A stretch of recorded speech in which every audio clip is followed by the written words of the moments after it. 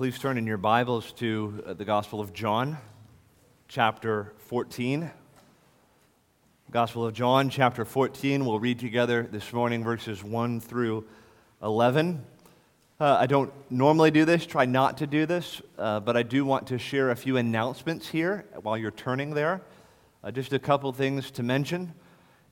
Next week, next Sunday, a couple important things are going on. In the Sunday school hour, we're having our annual children's ministry teaching and training time.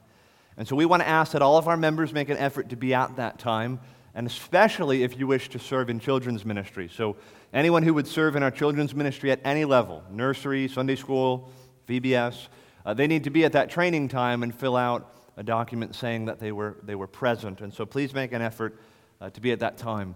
Also, Sunday evening, we have our regular first Sunday of the month evening service. As part of that evening service, we're going to do all the things we normally do.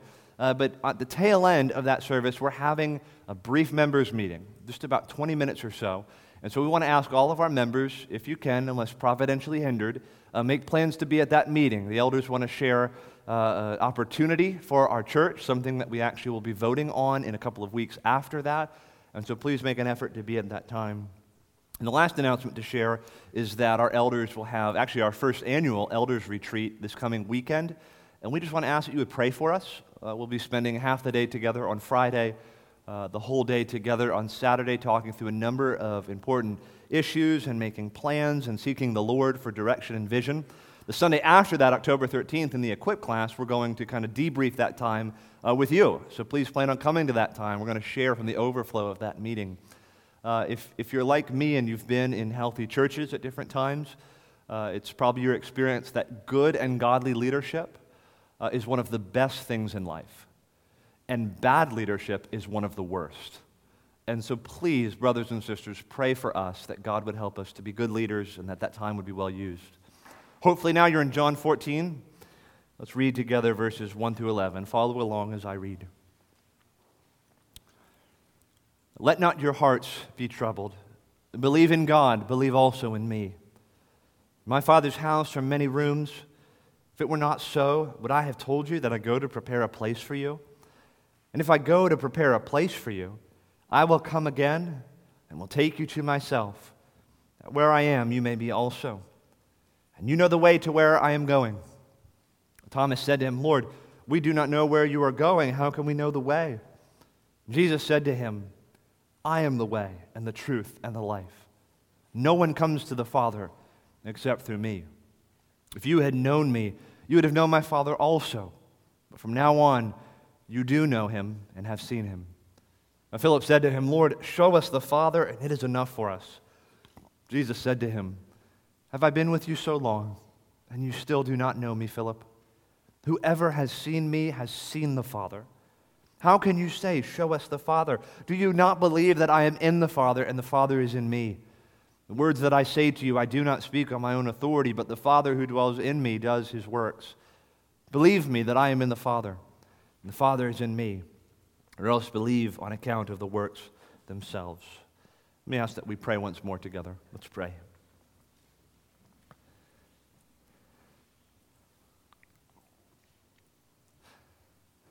Father, we believe that your word alone is solid ground, that it's the mighty rock on which we build. In every line, the truth is found, in every page, with glory filled. We know it's true, as we read at the start of this service. The voice of the Lord sends out flashes of fire. And we also know that when those disciples had been with Jesus after his resurrection, along the road to Emmaus, when he was away from them, they said, did not our hearts burn within us as he spoke to us? So Lord, speak to us now through your word. Let us hear your voice. Send out flashes of fire in this place. And may we have the experience after being here for the next 45 minutes or so, that our hearts burned within us as the word of God was opened up before us. Do this, we pray. In Jesus' name, amen.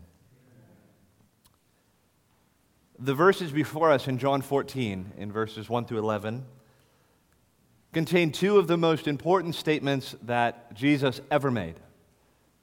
Two of the most important statements that Jesus made, and what's more than that, two of the very pillars upon which our entire Christian faith is based. Two statements that are essential to Christianity by definition, indeed, define and distinguish Christianity as a religion and as a faith. I'm referring to these two statements that Jesus makes in answer to two comments or questions made by his disciples, namely Thomas and Philip. Verses 6, verse 9. To Thomas, he says in verse 6, I am the way and the truth and the life. No one comes to the Father except through me. And then the second statement is verse 9, what Jesus says to Philip. Whoever has seen me, Philip, has seen the Father. Two of the most important statements Jesus ever made in his ministry among his disciples. I am the way to the Father, that is the way of salvation and the only way. And whoever has seen me has seen the Father. In other words, Jesus Christ is Savior and Jesus Christ is God. And upon these two pillars, our whole religion is defined. Christianity is defined by these two statements, that Jesus Christ is a Savior for sinners, and Jesus Christ is the Son of God, a very God. He is the way to the Father, and whoever has seen him has seen the Father. This is the essence of our faith. This is the essence of Christianity. You children here, with all that is important to us to want to teach you and to impart to you, this is among the most important things. That you would know that Jesus Christ is a Savior for sinners and that He's the only Savior for sinners. That He's the only way to God. It is of urgent, utmost, blood earnestness, judgment day importance that you children know this. That you hear this from us. God has made a way in His Son Jesus Christ by which you can be saved, by which you can come to God, and that way is Jesus Christ, the Savior for sinners. And what's more than that, we want you to know that Jesus Christ was not only a man, He was not only a helpful teacher, that He was not only a friend of sinners, but that Jesus Christ is very God of very God. And that if you see Jesus, if you understand Jesus, if you study Jesus in the Bible, you're beholding God Himself. Whoever sees Jesus sees the Father. I want to open up these two statements from Jesus this morning. I want us to better understand these two statements from Jesus. But I first want us to appreciate the context in which these statements come. You notice how Jesus opens this chapter. He gives an opening word of comfort. From the get-go, from the very first words, Jesus is trying to comfort His disciples. Look again at verses 1 through 3. Jesus says to them, let not your hearts be troubled. Believe in God, believe also in me. In my Father's house are many rooms. If it were not so, would I have told you that I go to prepare a place for you? And if I go to prepare a place for you, I will come again and will take you to myself, that where I am, you may be also.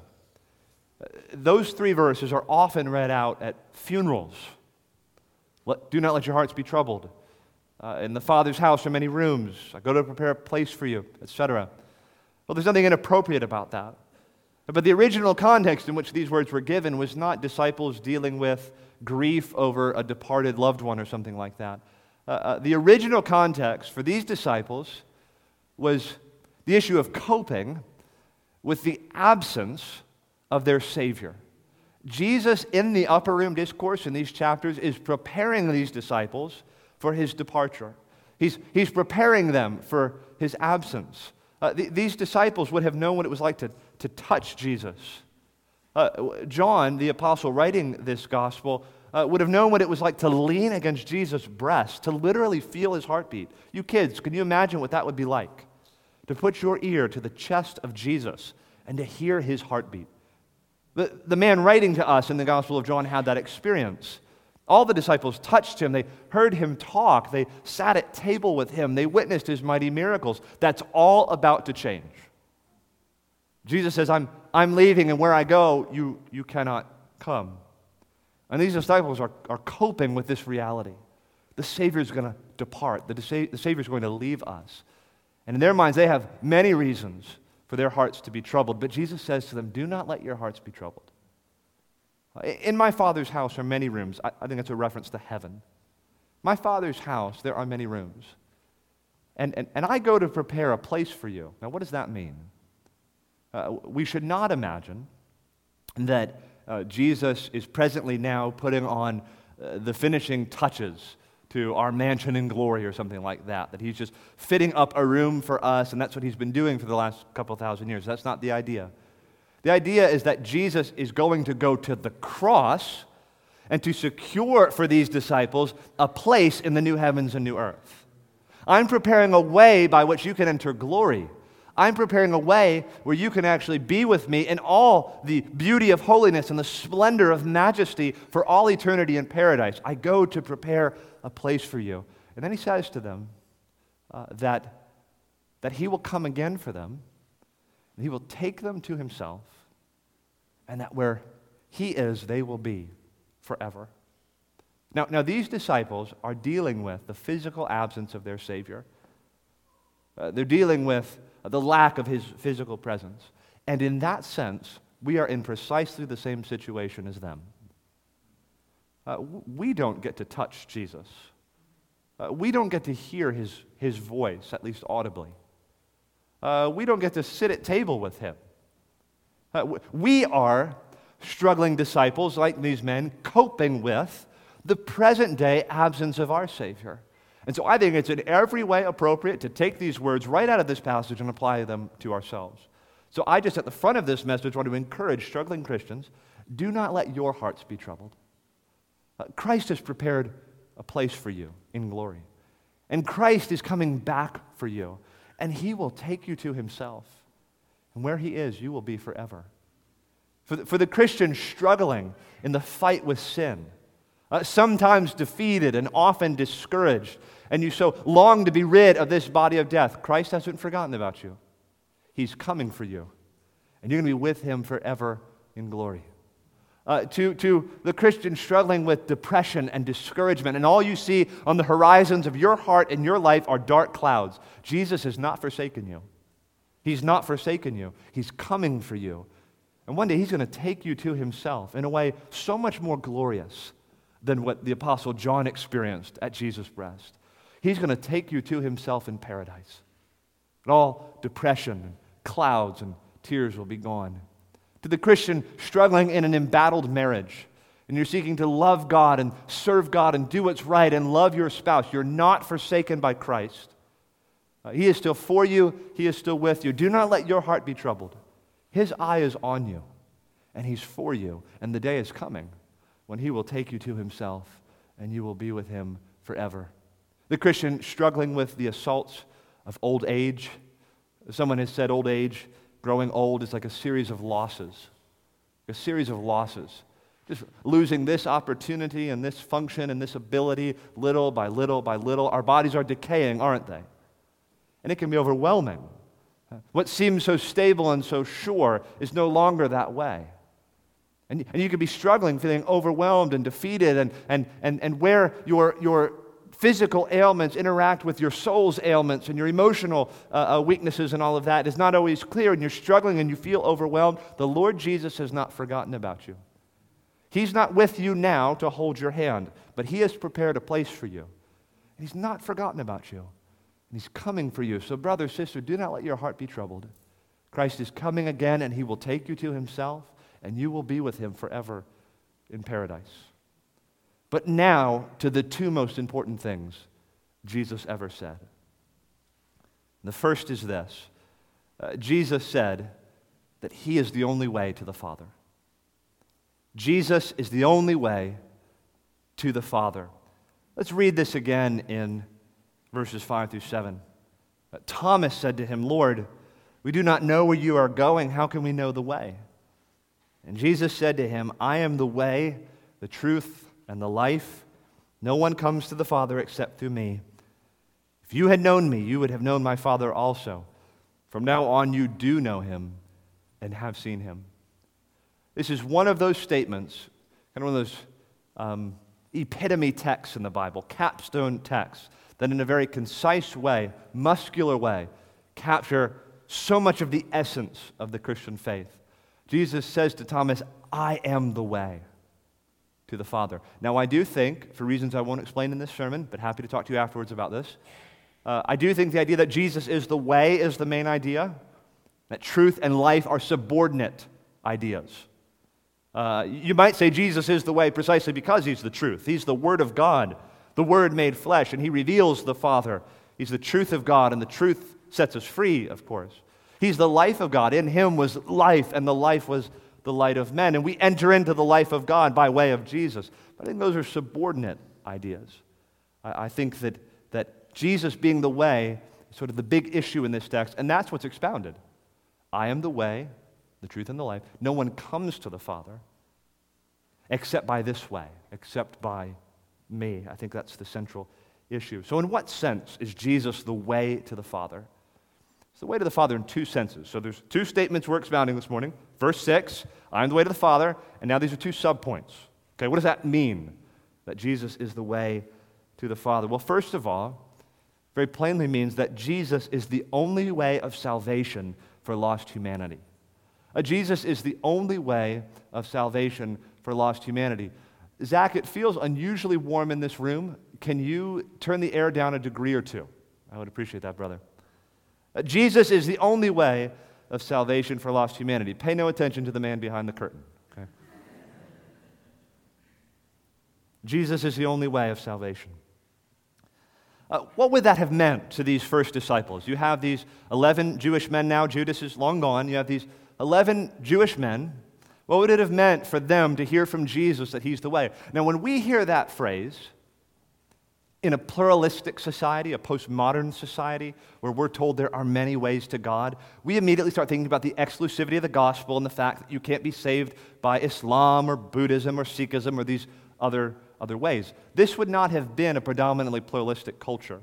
That's a more modern phenomenon, to think that there are many ways that, quote, coexist by which we can all get to God. Most religions would have been exclusive, would have claimed we are the only way to God. And so for these disciples, they hear, I am the way to the Father. I'm the only way to the Father. And what would that have meant to them? Well, these men would have been told for most of their lives that the way to the Father was through Moses. That if you wanted to come to God, you came to him through obedience to the Mosaic law and adherence to the Old Covenant system, to the strictures of the Old Covenant. That would have been the way of access to God. Now, I'm going to step away from the sermon for a second and just clarify a very important issue, okay? That is never what the Bible taught in the Old Testament. That's a distortion of what the Bible taught. But I think the disciples would have been taught that distorted understanding. So you see this in a verse like John 5:39, Jesus speaking to the Jewish leaders and the religious authorities. He says, you search the Scriptures, meaning the Old Testament, because you believe that in them you have eternal life. You found a way, you think, to eternal life, but it is they that testify to me. So there's a way you miss. There's a way the Old Testament should be read, and here's the distorted way you're reading it. You've tried to access God through obedience to the Mosaic law. That was not the way outlined in the Old Testament by which people were saved. You know this, right? No saint was ever saved by obedience to the law. Abraham believed God, and it was counted to him as righteousness. Always been saved through faith. Moses was saved through faith. Abraham was saved through faith. David was saved through faith. They believed the promises of God with whatever clarity they had at that point. I don't think Abraham knew the name of Jesus. But he did have a promise that through his seed all the nations of the world would be blessed, and God would bring about deliverance for the nations through this promise, and he trusted what God was going to do to bring about salvation. He believed God. It was counted to him as righteousness. And yet, by the time you get to Jesus' day, we're very far removed from that understanding of faith and salvation. Many of these Pharisees would have believed, my external obedience to the Mosaic prescriptions is what secures me eternal life with God. Well, then Jesus comes in with a statement like this, I am the only way to the Father. And it says something to the distorted way of understanding the Scriptures and the proper way of understanding the Old Testament Scriptures. Stunning implications for both perspectives. To the distortion, it's quite obvious. Anyone who would say you can be made right with God through obedience to the law and through religious formalism, you're wrong. There's only one way to the Father. There's only one way by which you can be made right with God, and it's through me, Jesus says. If you're going to have access to the God of Abraham, Isaac, and Jacob, it will have to come through me. I am the only mediator between God and man, not Moses, not the Ten Commandments, not the prophets.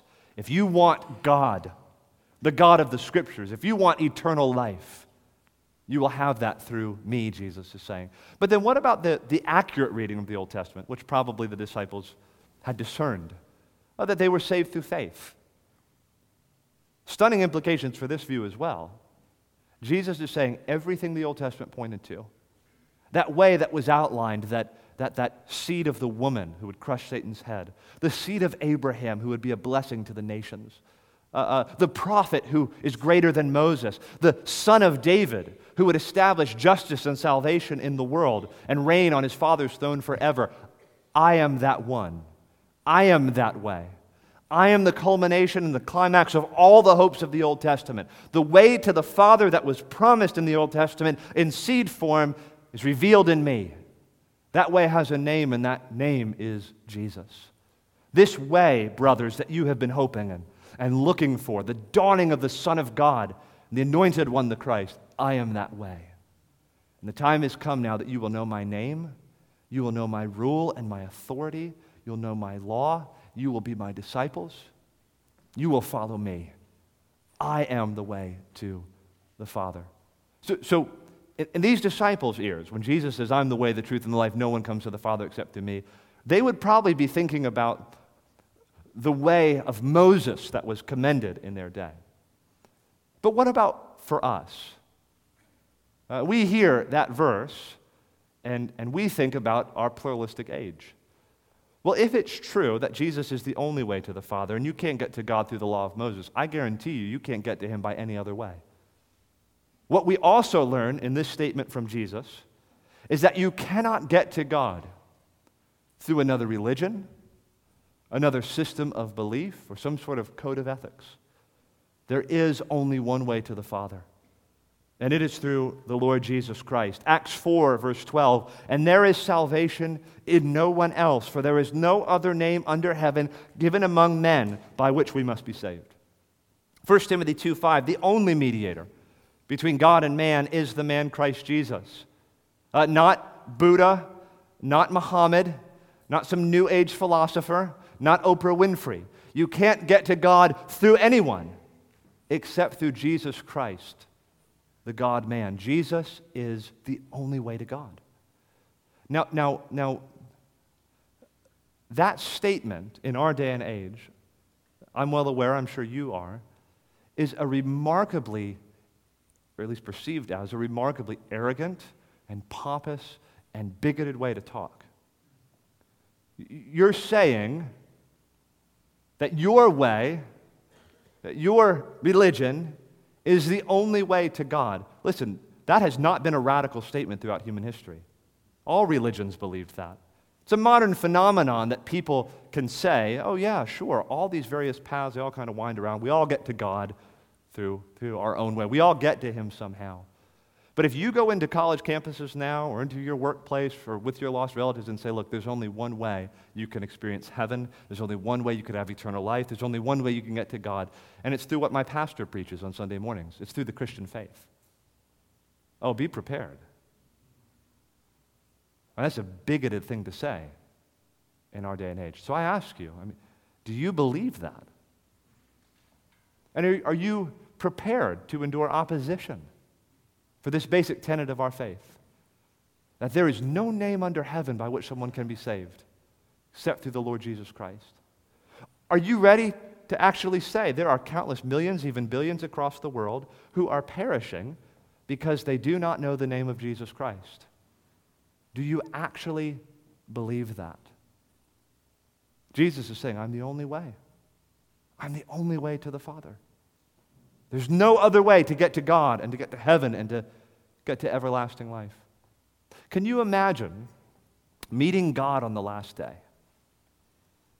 And he says to you, by what way did you come to me? Did you come by way of my Son? And you say to him, well, no, I made my own way. Well, then you could imagine God saying to you, but there is no other way.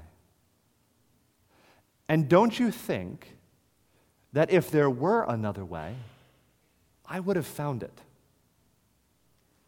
I gave my only begotten Son, sent him into the world in human flesh, the indignity of God becoming man. And he suffered and he went to the cross. And there on the cross, I laid upon him the sins of all my people. And I poured out my wrath full strength, such that he even cried out, my only Son from the cross, my God, why have you forsaken me? And you know what? I did forsake him. I turned my face from him. It was the will of the Lord to crush him. I crushed my Son. Don't you think if there was another way, I would have found it? How dare you despise the blood of my Son? Brothers and sisters, there is no other way. Jesus is the way to the Father. He is the way, the truth, and the life. I was talking to a couple of young people recently, and they encountered these particular objections as these young Christians were trying to be faithful in sharing the gospel. This one young man was sharing to a young lady in his life about Christ. I think this young lady was maybe Muslim, and she made this statement back to him, well, are you saying that I'm going to hell? Now, what's the answer to that question? The answer is, no, I'm not saying that at all. What I'm saying to you is you don't have to. You don't have to go to hell. There is a way in Jesus Christ by which you can be saved. Of course, if you reject that way foolishly, you will go to hell. But if you hear what I'm saying to you and lay hold of the provision God has made, you won't go to hell. You'll experience eternal life. You'll be where He is forever. The other conversation, someone was saying, well, you Christians are just saying you have a corner on truth, don't you?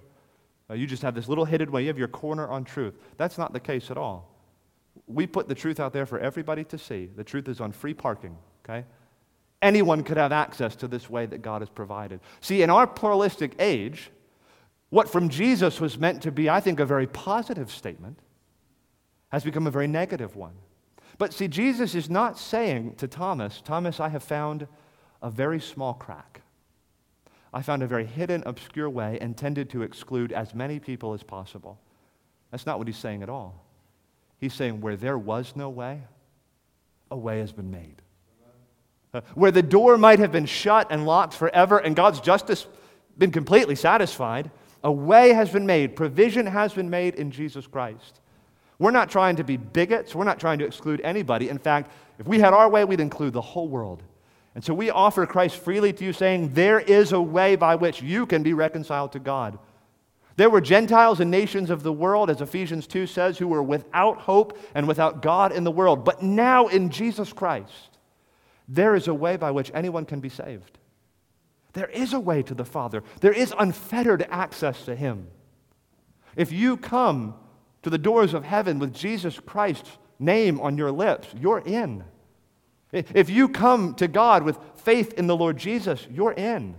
If you come to God pleading the blood of the Savior, a way's been made for you. You will experience eternal life and fellowship and communion with God forever in the presence of the Lord Jesus. What's more, this statement, I am the way to the Father, no one comes to the Father except through me, is the lifeblood of missions. It's the lifeblood of missions. The denial of this statement is the death of missions. Listen, if there are other ways by which Kenyans can be saved than Jesus Christ, Randy Pizzino's wasting his life. If there's other ways by which men and women in North Ghana can be saved, we ain't giving any money to Evans and Jeanette, I can tell you that. We're fools to do that. But if there's only one way, and if His name is Jesus, and if that way is the gospel that we have been given to steward and to cherish and to share with the world, then it's worth every cost, every sacrifice, to go to the world and tell of that way that is in Jesus Christ. You know that old missions hymn? We don't really sing it here. It used to be very well known. We have heard the joyful sound. Jesus saves, Jesus saves. Spread the tidings all around. Jesus saves, Jesus saves. Bear the news to every land. Climb the steeps, cross the waves. Onward is our Lord's command. Jesus saves, Jesus saves. We go to a lost and dying world with John 14:6 on our lips, saying, I plead with you.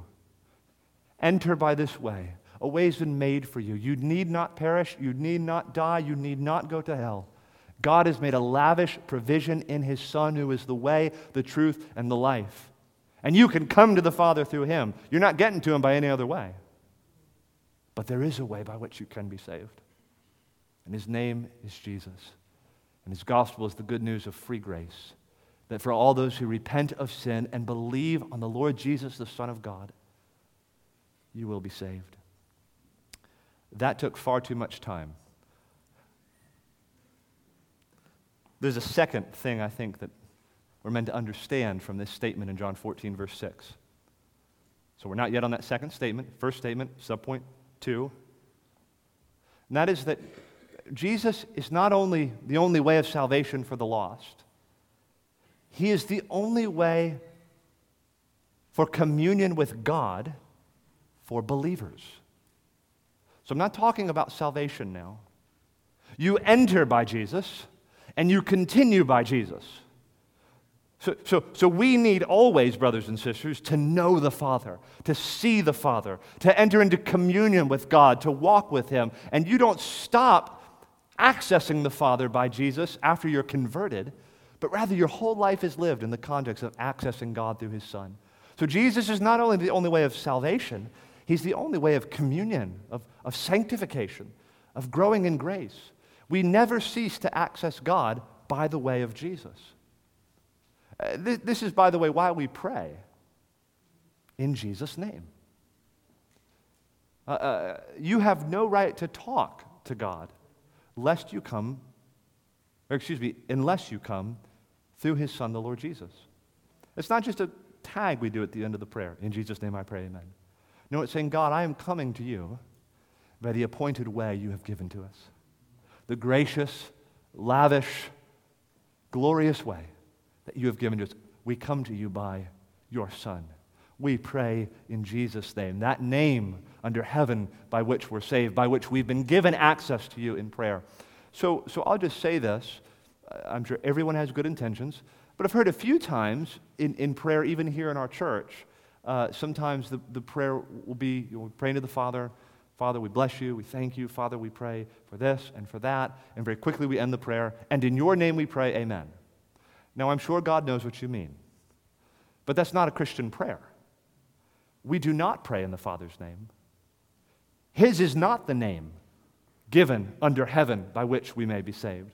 The Father has made a way in His Son, Jesus Christ. Let's be particular about this. That we are going to go to the Father through the way He has given in His Son and pray in Jesus' name, that only way by which we access the Father. And then let's live out our communion with God, our walk with God, always through our great high priest, the Lord Jesus, who is the way of access to God, not only at our conversion, but forever and always. All right, now the second major statement that we're given in John 14. The first is in verse 6, I am the way, the truth, and the life. No one comes to the Father except through me. He's the only way of salvation for the lost, only way of communion with God for believers.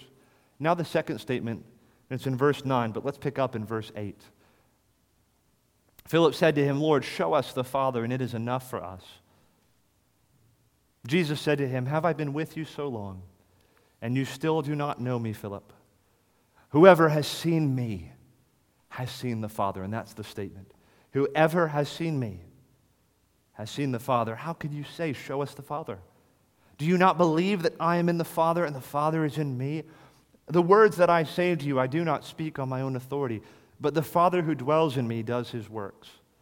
Believe me that I am in the Father and the Father is in me, or else believe on account of the works themselves. Philip, how could you say, show us the Father? Have I been with you so long, and you don't yet understand Whoever has seen me has seen the Father. Now, how many times have we said this in this series in John? If you want to know God, study Jesus. What is God like? What does he say? How does he behave? What are his works? Study Jesus. I want to experience greater intimacy with God. Study Jesus. Philip, whoever has seen me has seen the Father. Do you remember the prologue of the gospel, those first 18 verses? Very last verse, verse 18. No one has seen God, the only God, who is at the Father's side. The old translation said, in the bosom of the Father. The only God who is at the Father's side, he has made him known. That is to say, Jesus Christ, who is very God of very God, that Word that was in the beginning with God and who was God, he has revealed the Father.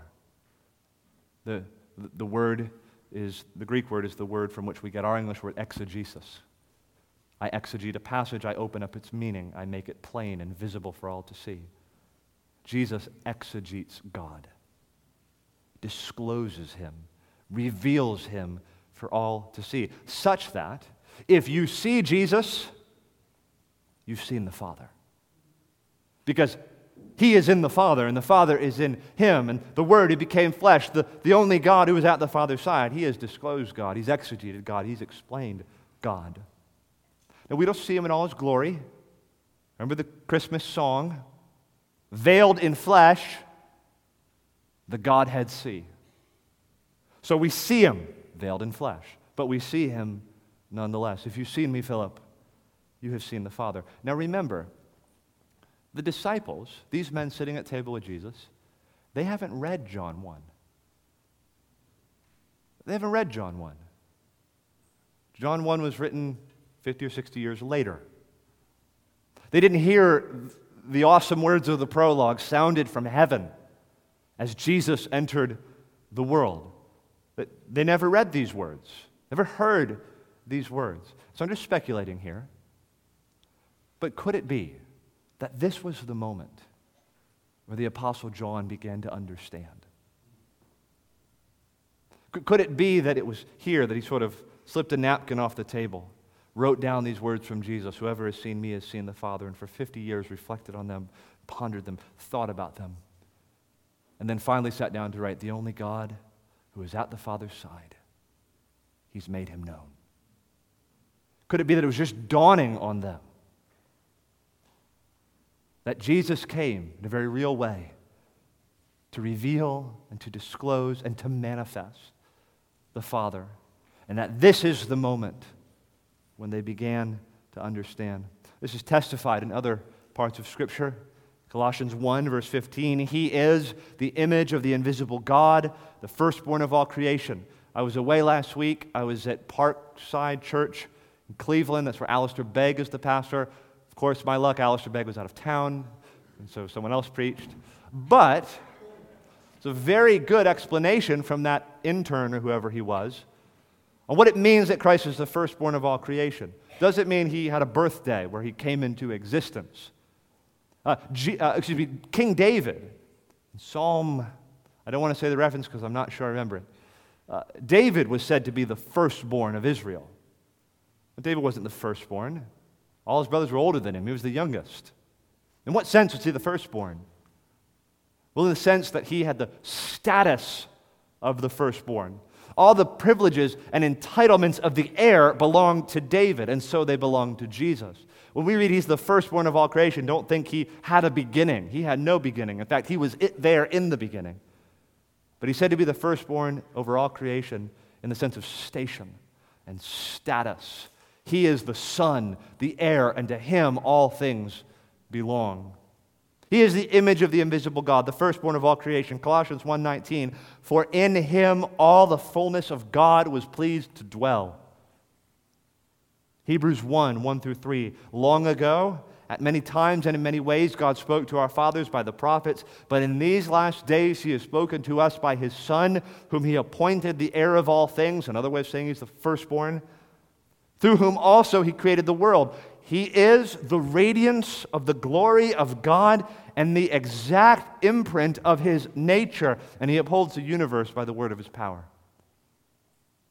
Jesus Christ, as revealed in the Gospels, revealed in the Scriptures, is the radiance of the glory of God. You begin to understand why the Apostle John said, "We have seen His glory."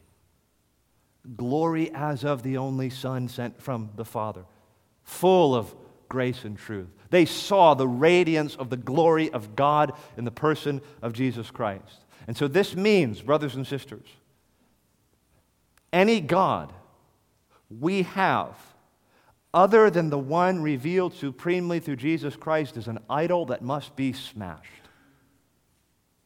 All idols underfoot be trod. The Lord is God, the Lord is God. Any conception of God we have other than the one revealed to us in and by Jesus is a false God.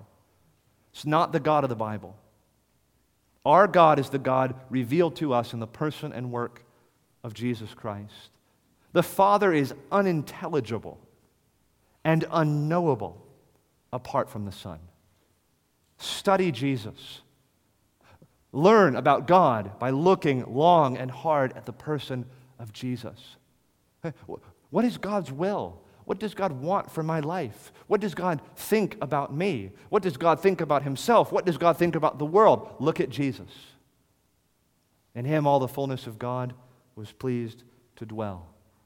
There is nothing lacking in Jesus. Every bit of God is in Jesus. He lacks nothing that is divine. This is of the utmost importance because we believe that faith in Jesus, faith in Christ, is staking all that we have on all that He is. And if we fail to understand and appreciate all that He is, our faith is dead. We won't be saved. If we don't understand that He is the God-man, He's the only way to the Father, and He is one with the Father. Whoever has seen Him has seen the Father. Our faith is dead, and we're not saved, and we're still in our sins. You are saved by believing in the person of Jesus Christ, the Son of God, the God-man. So in closing, let me say to the Christians here, have you noticed, have you observed and appreciated the assumption behind these questions from Thomas and Philip? What's being assumed by these brothers? And they are brothers. What's being assumed? That we need God. We must see the Father, Jesus. We have to know the Father. We have nothing if we don't have the Father. Will you show us the Father? We need to know God. There's no life outside of God. We need God. We have to see Him, to know Him, to taste Him, to experience Him in our lives. Can you show us the way, Jesus? Do you feel that need? I have to know God. I must see the Father. I must know the Father. I must have access to the Father. Then hear with comfort and with unspeakable joy the words of Jesus. I am the way to the Father. Your object, Christian, above all else, it's more important than loving your spouse. It's more important than raising your children. It's more important than your job. It's more important than your 401k. The most important thing in your world, Christian, is to know God more deeply every day. It is the most important thing in life. I'm not saying don't love your spouse. I'm not saying don't love your children. I'm not saying don't work hard. But the most important priority in your life is to know the living God. And I think Thomas and Philip appreciated that. We need to know the Father. We need to see the Father, experience life with the Father. Well, if you want to do that, go to Him through Jesus Christ. Enter into the life of God. Jesus is the means by which we experience communion and life and intimacy and relationship with the Father. Now, for those of you, you wouldn't say you're Christians, Maybe a friend brought you here this morning. Or maybe you're a child thinking about everything you're hearing in sermons and in Sunday school classes and reading in the Bible and things like that. What are you going to do with all of this? The message for you is that God has made a way by which sinners just like you can enter into a relationship with Him. It is not God's effort, God's aim, through giving His Son into the world, to exclude people.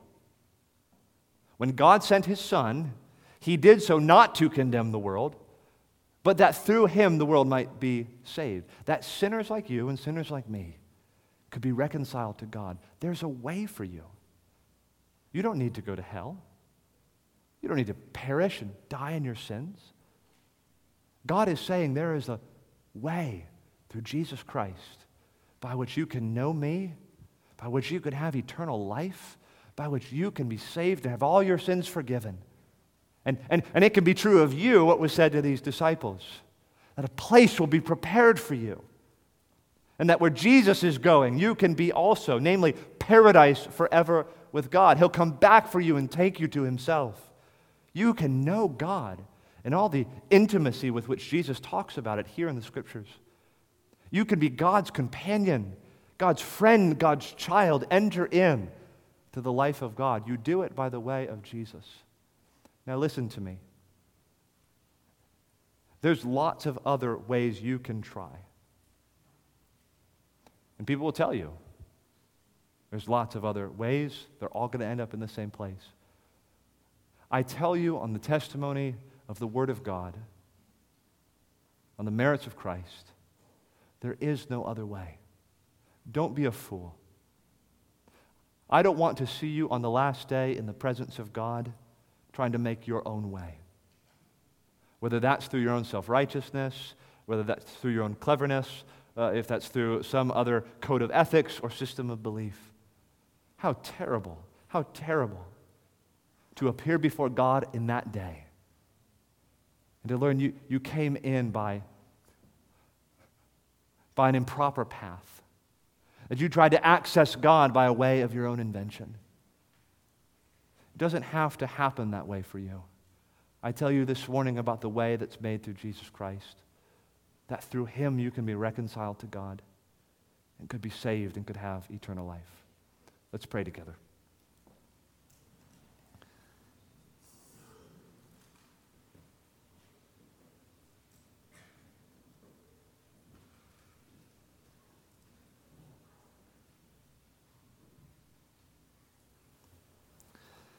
Father, we begin to understand what those officers said in John 7 as they went even to arrest the Lord Jesus. Failing to make the arrest and returning to those who sent them, they said, "No man spoke as this man." There's no one like Jesus. No one who says the things that He said, did the things that He did. There is no name under heaven by which we can be saved. There's no way other than Christ by which we can come to you. Lord, in your grace and in your mercy, would you move upon each soul now to make manifest before them, to open their eyes to the way that is made in Jesus, that they might come to you by that way, pleading the blood of the Lord Jesus Christ, pleading His merits, staking all that they are and all that He is. Lord, we pray that all of our hearts would be united, committing ourselves to the way that is made in Jesus, the way to the Father. We pray this in Jesus' name. Amen.